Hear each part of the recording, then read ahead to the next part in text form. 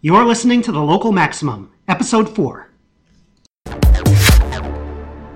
You're sitting around with nothing to do, so why don't you leave a 5-star review?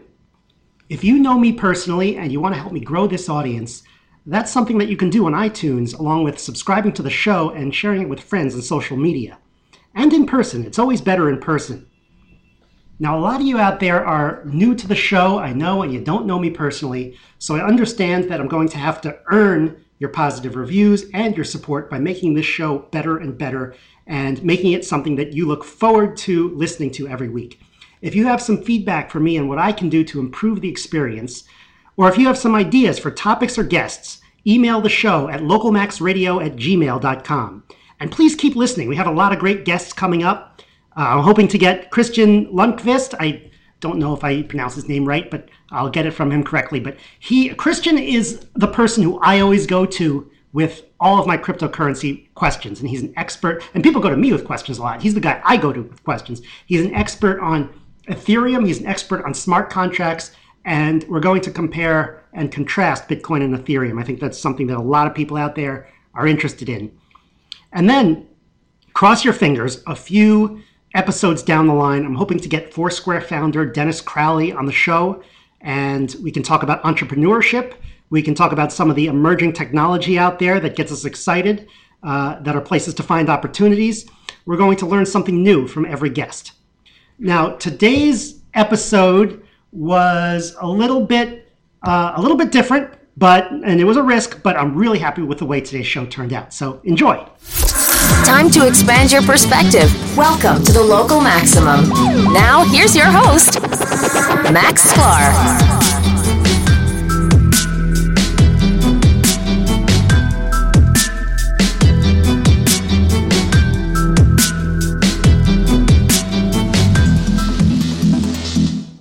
Imagine yourself in some distant future, and you're in an attic or a basement, or maybe a storage space of sorts, and you're going through the belongings of a departed relative. You come across an envelope that says, important. Now, you don't know what's in it, but let's say the person gave you the right to go through these particular belongings, so you can open the letter, and you take out the contents of that letter, and sure enough, there's a piece of paper with some writing on it. But it's not writing you can understand. In fact, it's not in any language known to you. It appears to just be a jumble of numbers and letters. What do you make of this? Well, suppose that your departed relative was some kind of cryptographer or even just a hacker. Could this be really important? Maybe it was something that was important a long time ago and it's not important anymore, but how can you really know? I mean, this is some Da Vinci Code level intrigue here. So personally, I'd save it because there's a lot you can do to get to the bottom of this message. I'm sure you can go online and find a bunch of heuristics that say what the message means, but suppose it's some custom-made cipher. There's cryptographically secure ciphers where you absolutely need to find the key to decode it, but then there's everything else where machine learning can actually come to the rescue. Most people think of machine learning as a magic box, but I want to make this box a little clearer today. My good friend Aaron provided some messages for me to decrypt using a simple message called a substitution cipher. And I wrote some code. It's short and understandable. I'll link to it online. And at the end of the episode, you're actually going to have some intuition for how this all works. It's based on Bayesian inference, my theme for this show, and some real machine learning. It may not be big data machine learning. It's more like small data machine learning, but the elements are there. We also found some great examples of the techniques being used to write fake novels and hack political redistricting. So without further delay, let's get Aaron on the show. Welcome back to the show, Aaron. It's good to be here. All right, so let's talk about what we did. I think we originally set up this project to showcase the power of Bayesian statistics and Bayesian inference and how it's actually used in AI and machine learning. But I think we ended up learning a lot more than we expected. So let's talk about these jumble of letters and spaces that you gave me. How did you generate those, and what was the purpose of the project? Yeah, so you gave me a couple of constraints. One was 27 characters, so that's the 26 letters plus spaces, so that it's a little bit easier to discern what are actually words. And I had to do a a one-to-one letter substitution on those using.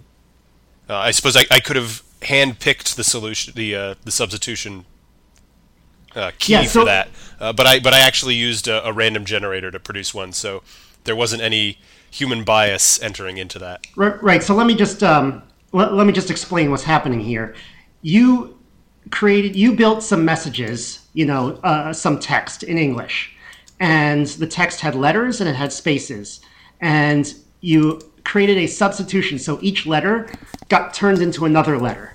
There's kind of like a key where you have a table of the 27 letters on one end and then the letter that they get changed into on another end. And exactly each letter gets changed into exactly one letter, and each letter can be produced from exactly one other letter. So it's a very simple kind of cryptography. It's not a cipher that is very secure. It's something that we've learned to solve many years ago. I wouldn't recommend using it if you don't want people to hack your messages, because as you could see here, I hacked it in very few lines of code. But it is interesting for illustration, because when you send me the encrypted messages, it really just looks like a jumble of letters and spaces, right? Yeah, and it's at least better than its kind of simple predecessor, the Caesar cipher. What is the Caesar cipher? It's also a substitution cipher, but it's strictly a rotational one. So okay. Whereas my key is randomly assigned between the clear text letter and the encrypted letter. With a Caesar cipher, it's just I'm going to rotate the alphabet 13 letters. So there's even fewer possibilities, and it's a lot easier to detect patterns in that. Yeah, and one of the cool things is, so the idea on my end was, and I'm going to go through how I did this, is I was going to write some code that was going to crack all of your ciphers, and I did all of them except for one, and we'll talk about that in a little bit. So let's talk about the keys. Each key is a rotation of the 27 different letters. How many possible... a substitution. A substitution of the 27 different letters. It's also a permutation, right? Yep. As we talked about, how many different possibilities of how many different possible keys are there? Can you try each one? Well, it turns out that mathematically there are 27 factorial possible keys to check. And that's a really large number. Do you know what order of magnitude 27 factorial is? I was about to punch that into Google because I know it's big, but I couldn't guess what the number of zeros on that is going to be. All right. Well, let me do that. I'll do log 27 factorial divided by log 10. That's that's a number with 28 zeros. That's a big number. You really can't check every single one. It's just not possible. And so it's a huge number. It's actually larger. So one of the earliest examples of code breaking when it comes to computer technology is Bletchley Park in World War II, where the codes from the German Enigma machine were decrypted. The German Enigma machine actually has less possibilities than this one. It's actually less than 27 factorial. I don't remember what it is, but it's harder to decrypt because it's a rotation of the letters, but the rotation changes every single letter that you type. So it becomes much more jumbled.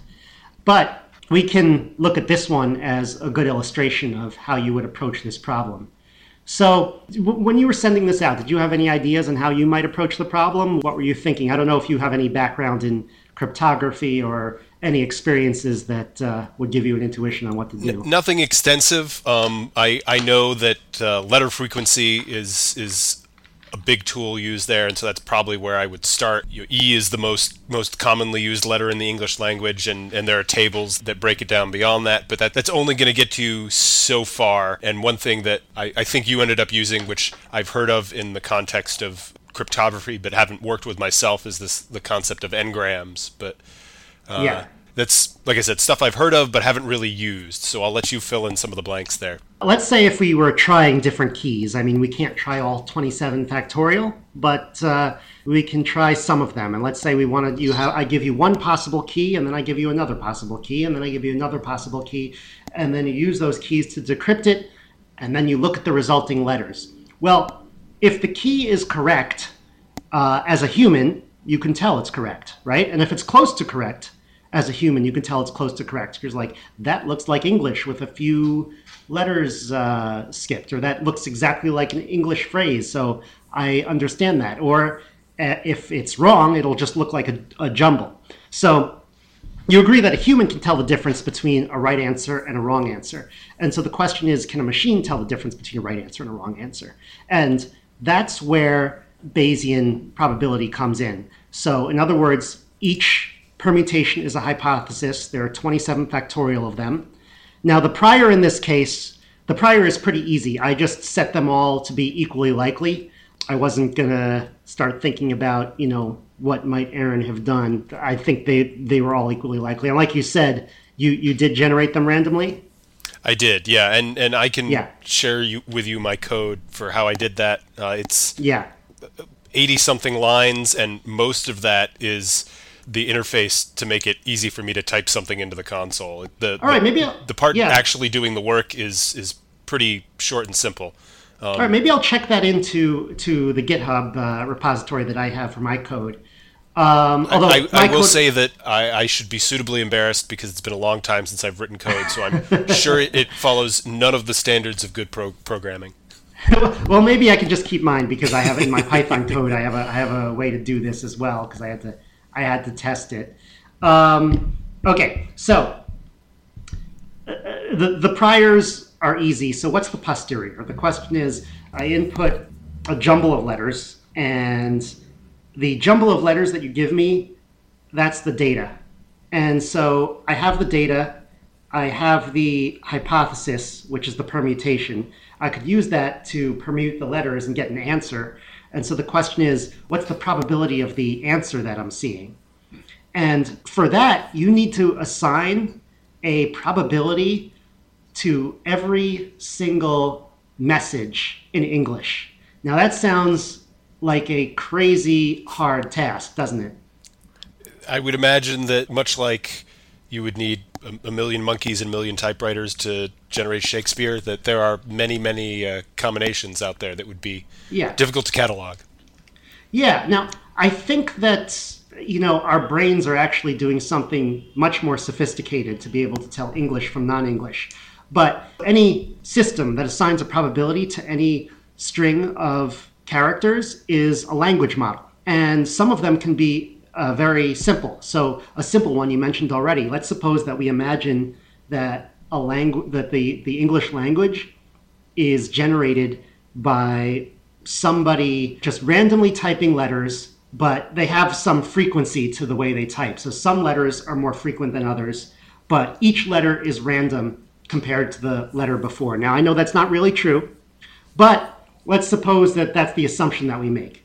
And so what the computer is going to do, the computer is going to read a whole bunch of text.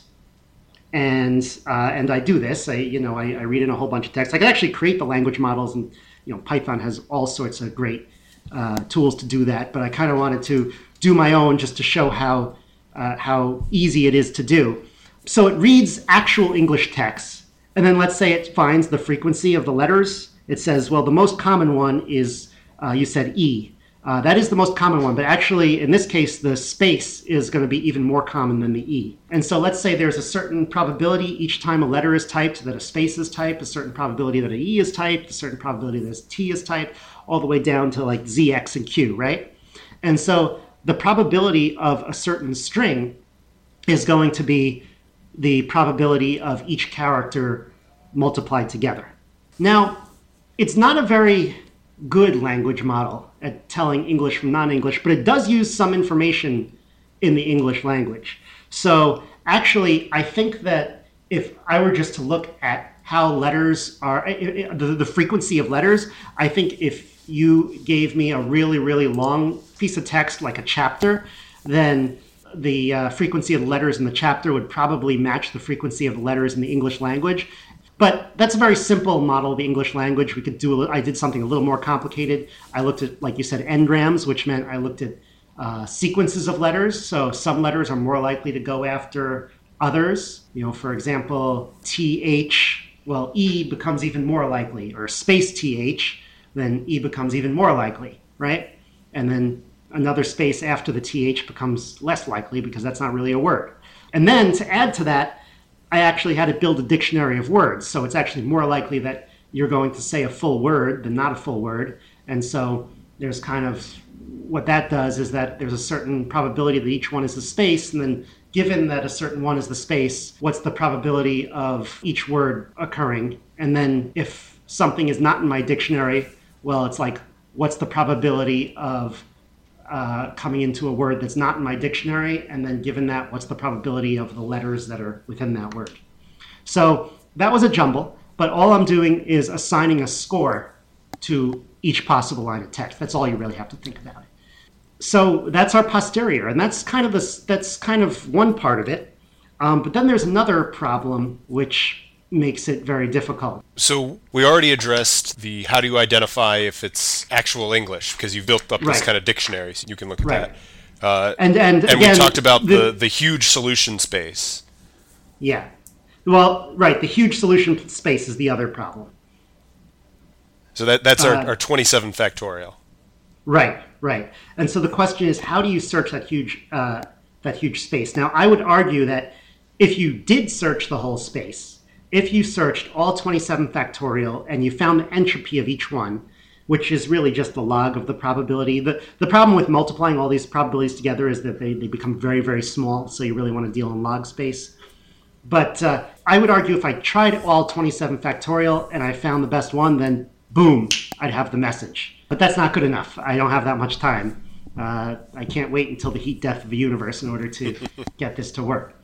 So what you want to do is you want to have some kind of ingredient to search the space. Now, before I get into that, I want to go back to the language model a little bit, because I think there's something that we forgot when it came to the language model. It turns out that it's a common technique in computer science, and it assigns higher probabilities to messages that look like English and lower probabilities to messages that don't. And you found an article that was really cool about a fake Harry Potter book.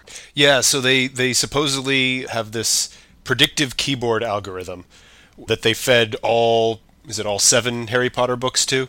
And so I guess based on the frequencies of occurrence in those books, if you have a certain word, it knows what the most likely possibilities for the next word would be. And they cheated a little bit, because I think they realized pretty quickly that if they simply used straight up statistics there, you'd get absolute word salad. So they did what they refer to as a combination of algorithmic suggestion and authorial discretion. So n-gram word models is not enough. Now, what I did was my letters are n-grams, my words are just 1 gram. An improvement would be making words n-grams, but words are not n-grams. Words have very complex meanings and relationships to previous words that are not, found just by modeling the sequence of words. And so what they did was make it even more complex and more closer to reality, so that it actually comes out like a book that looks somewhat sane. Yeah, and their approach is part science and part art project. What's it called? Let me see this. It's called Harry Potter and the Portrait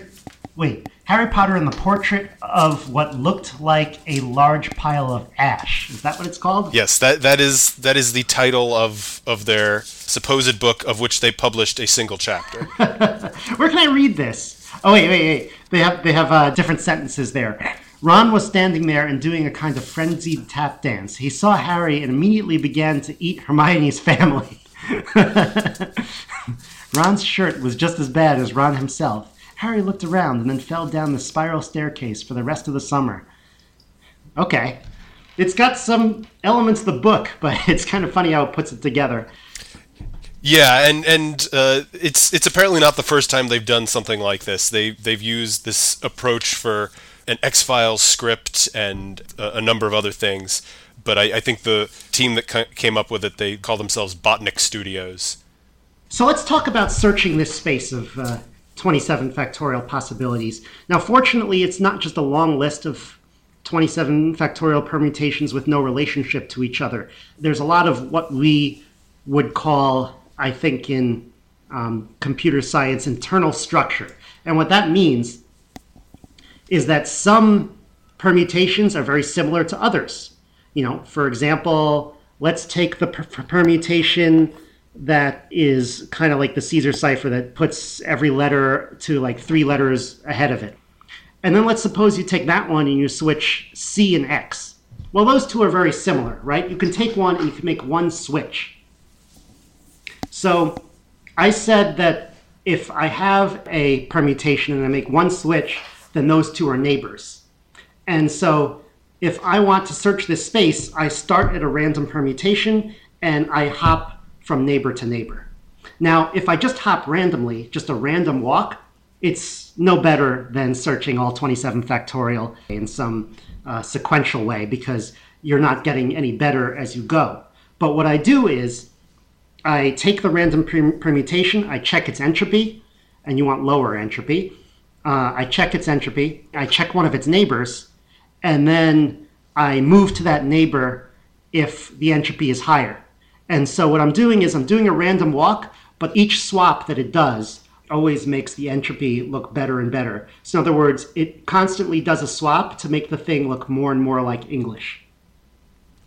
So that makes me think of two things, which are loosely related, mostly in that they have to do with kind of this structure and walking a tree. But one is the all-time classic of 6 Degrees of Kevin Bacon, although I guess in this case you're looking at 26 degrees of finding the solution.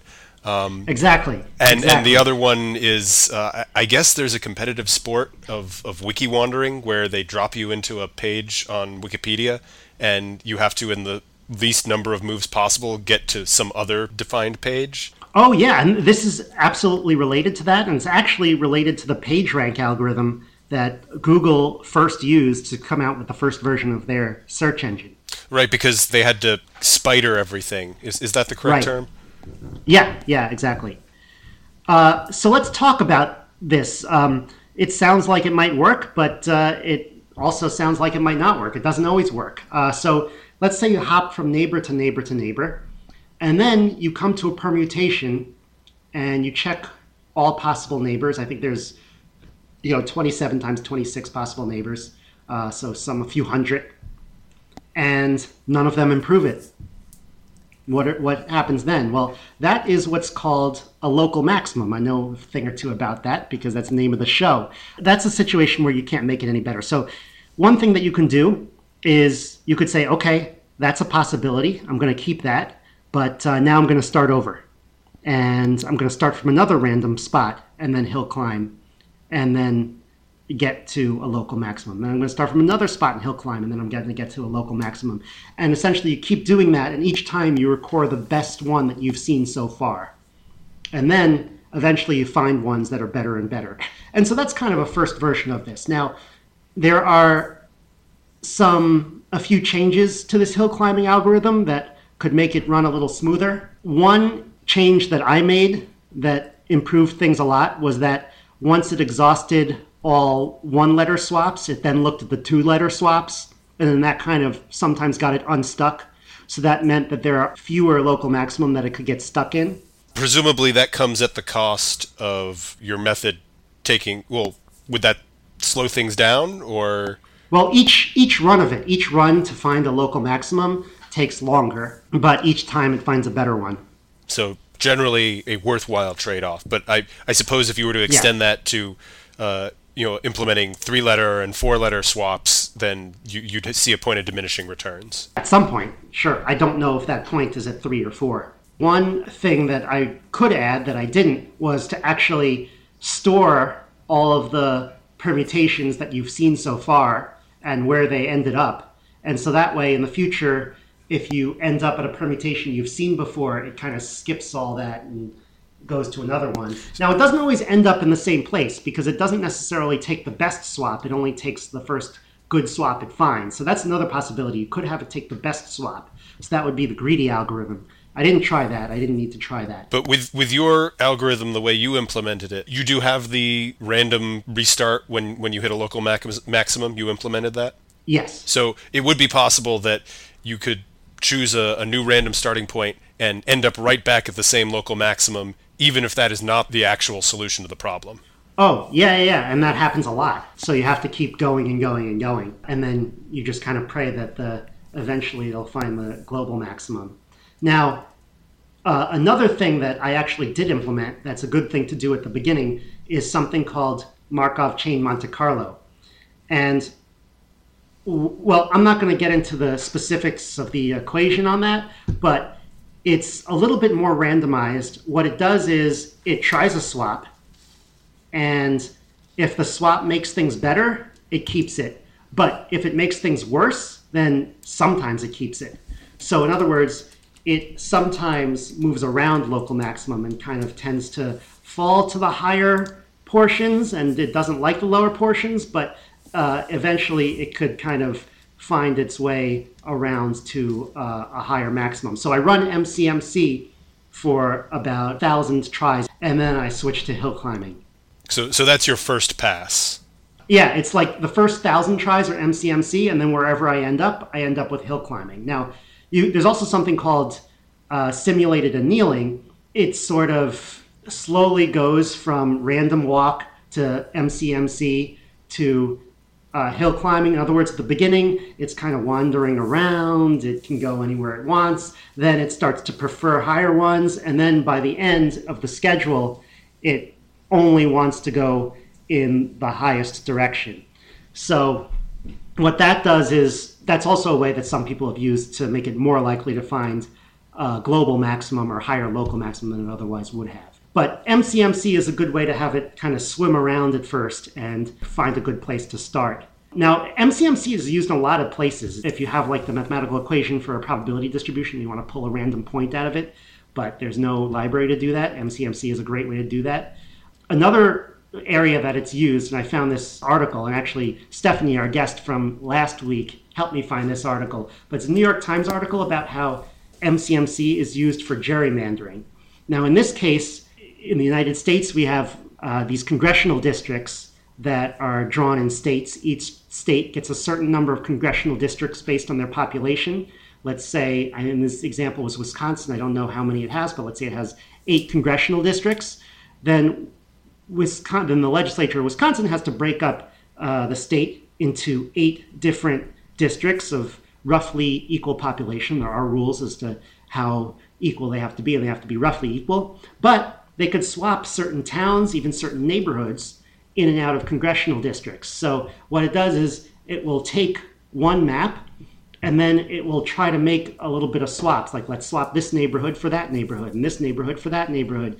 And they have some objective function for what they're trying to achieve, which is maybe, I don't know, get all of our people elected, or there are some important trade-offs in gerrymandering that make it a little more complicated because, you know, you don't want to get all of your party elected and then have them all be very, very squeaker kind of close elections. So yeah, there's a question in that. A lot of interesting commentary on this. I think 538 has written quite a bit on their blog about the different approaches to gerrymandering and how you can have solutions which perhaps satisfy all of the legal requirements but have drastically different effects on the political outcome, and how there can be multiple solutions which can be objectively considered good, but there are reasons you might want one over the other. Right. So this article is about the Wisconsin GOP, and I don't know if they used MCMC. It sounds like they did, but at least somebody who was studying how this can be done,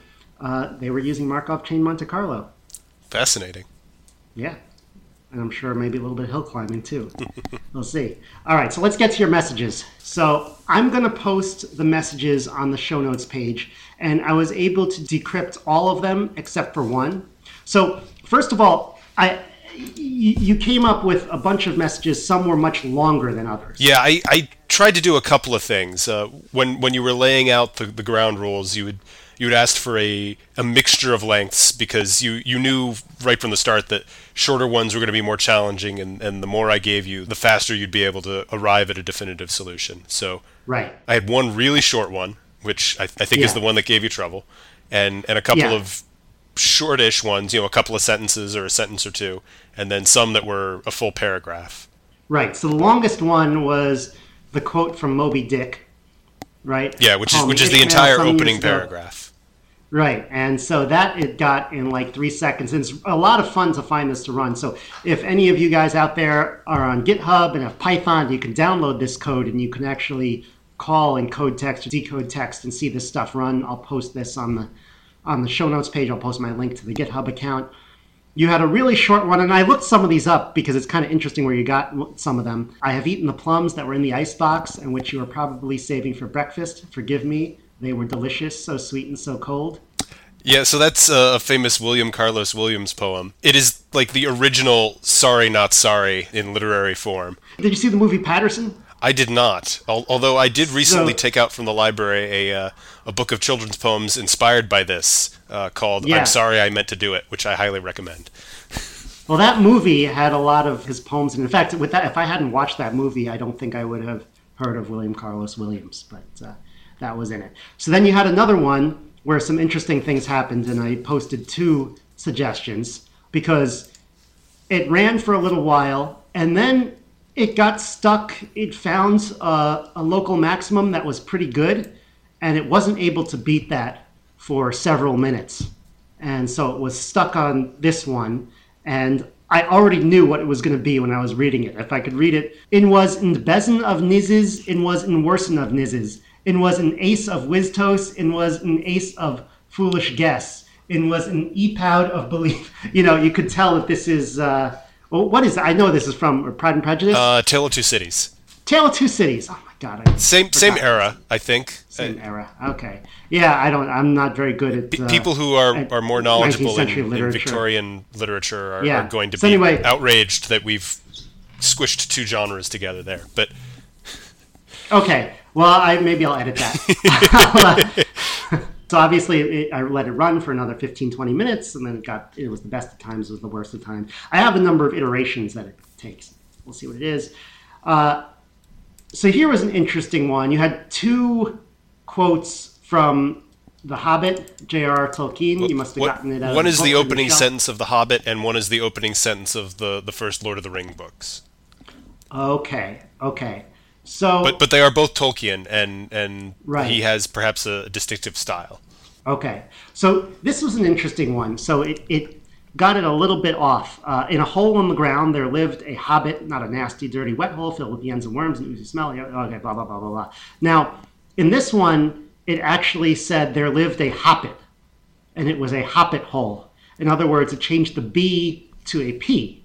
And I think we could actually guess why this happened given what the solution was. Hobbit was obviously not in the dictionary, and so it was trying to figure out, okay, what's the more likely English word, hoppit or hobbit? And both of them seem maybe roughly equal. And if it were much longer, switching all the B's for P's will screw up some other words. But because this was a short enough clip, it didn't really screw much up. I think it turned the word... bear became pear, and there might be something else in there. Right. So it turned one word into another real word. Now, if I used n-gram of words, then that might have also fixed it as well, which is how I'm going to try to crack that small one. But I'm going to post all of these. There was part of the Gettysburg Address. I'm going to post all of these, and I'm also going to post the short one that I wasn't able to get. But I was very happy with how it works. I really had not done this before. I wasn't sure how it was going to work. There were certain things that I was afraid of that you would do. For example, I was afraid that you would take out all the spaces and I wouldn't be able to handle that. That's a hint, though. But another thing that I was afraid of is if my language model didn't have a certain type of text in there. And so if you look at the corpus that I downloaded, it had a bunch of different kinds of text. It has conversational text, and it has text from presidential debates. Yeah, that was going to be one of my questions was, what did you use for your training source? And I tried to perhaps attack that in a couple of ways. If I wanted to be really mean, I would have taken something from Lord of the Rings in one of the passages in Elvish. But we said stick to English. And I tried to mess with that a little bit because I did put some things in there from perhaps antiquated English, and there's one in particular which, given the technique that you used, probably didn't play into it very much, but there's one from Huckleberry Finn, which has some kind of dialect in it. Right. But since you're not necessarily looking at what words follow other words, that had less of an impact, I would expect.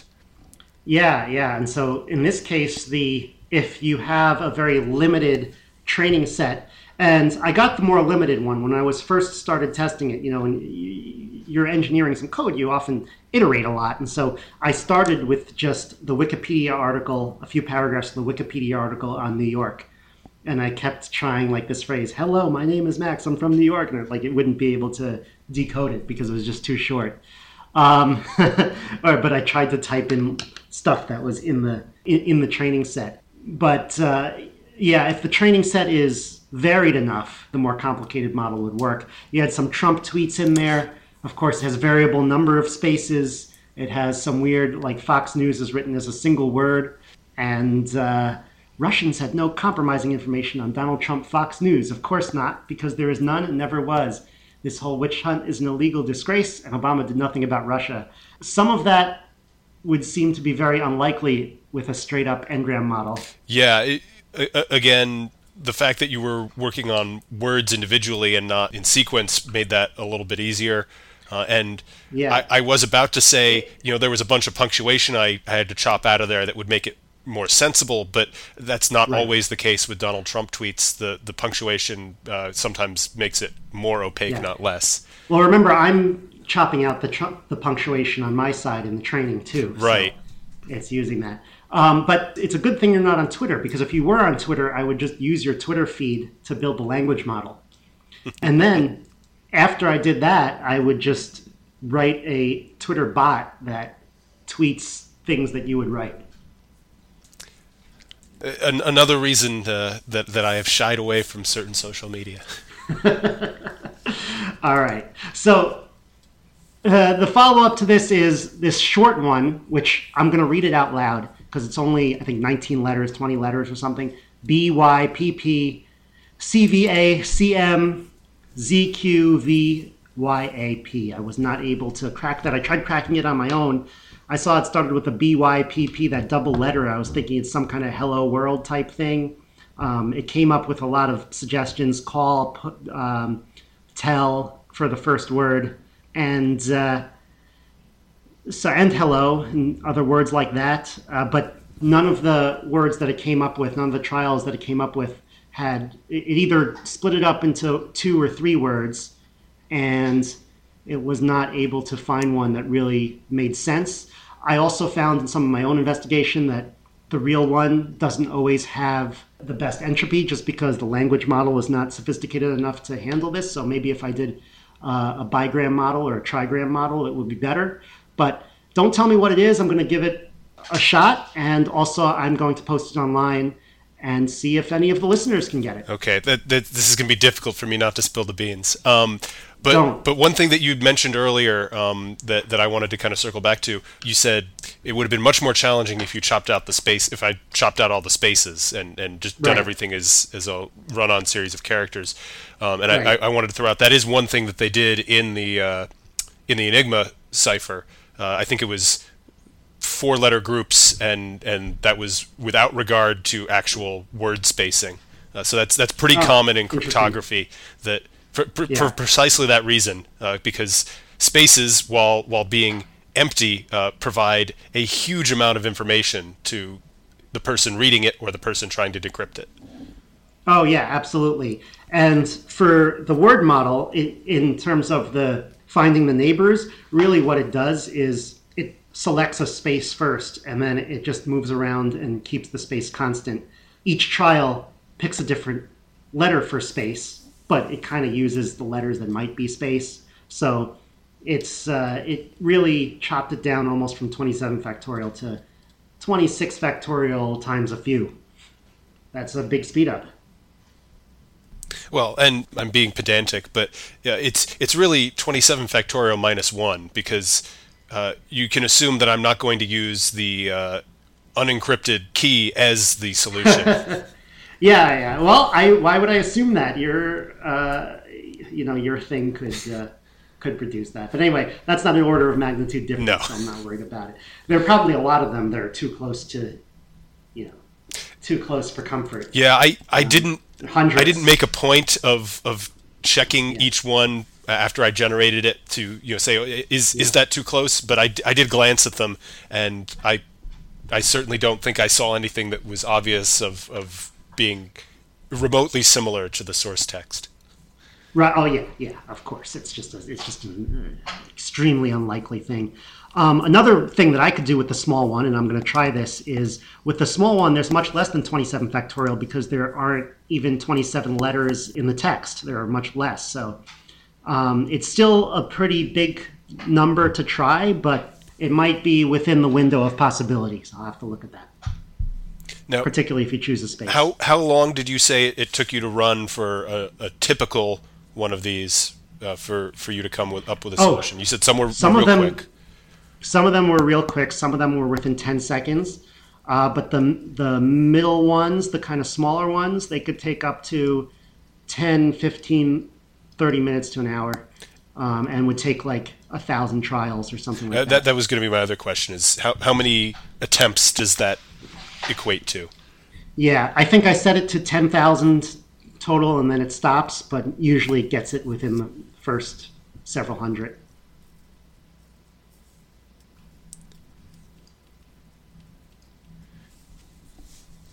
Is this your awkward pause, Aaron? We got to have at least one. So you're going to post this along with the episode. I will share my key generation code with you, and if you want to post that as well, you can. Like I said, it's not elegantly written, but it's in C, yeah. and it can be seen that it was in two separate places. So, yep, that was a lot of fun. I think we learned a lot from it, and I think it's something really interesting that we can refer back to, and I think it was a great learning experience. Absolutely. So, all right. Thanks a lot, Aaron. Thank you. That's the show. If you want to contact me, the host, or ask a question that I can answer on the show, send an email to localmaxradio@gmail.com. This show is available on iTunes, SoundCloud, and Stitcher. If you want to keep up, remember to follow the Local Maximum on one of these platforms and to follow my Twitter account @MaxSpar. Have a great week. Feel the power. She said, I don't care what you say, you're gonna see me shine.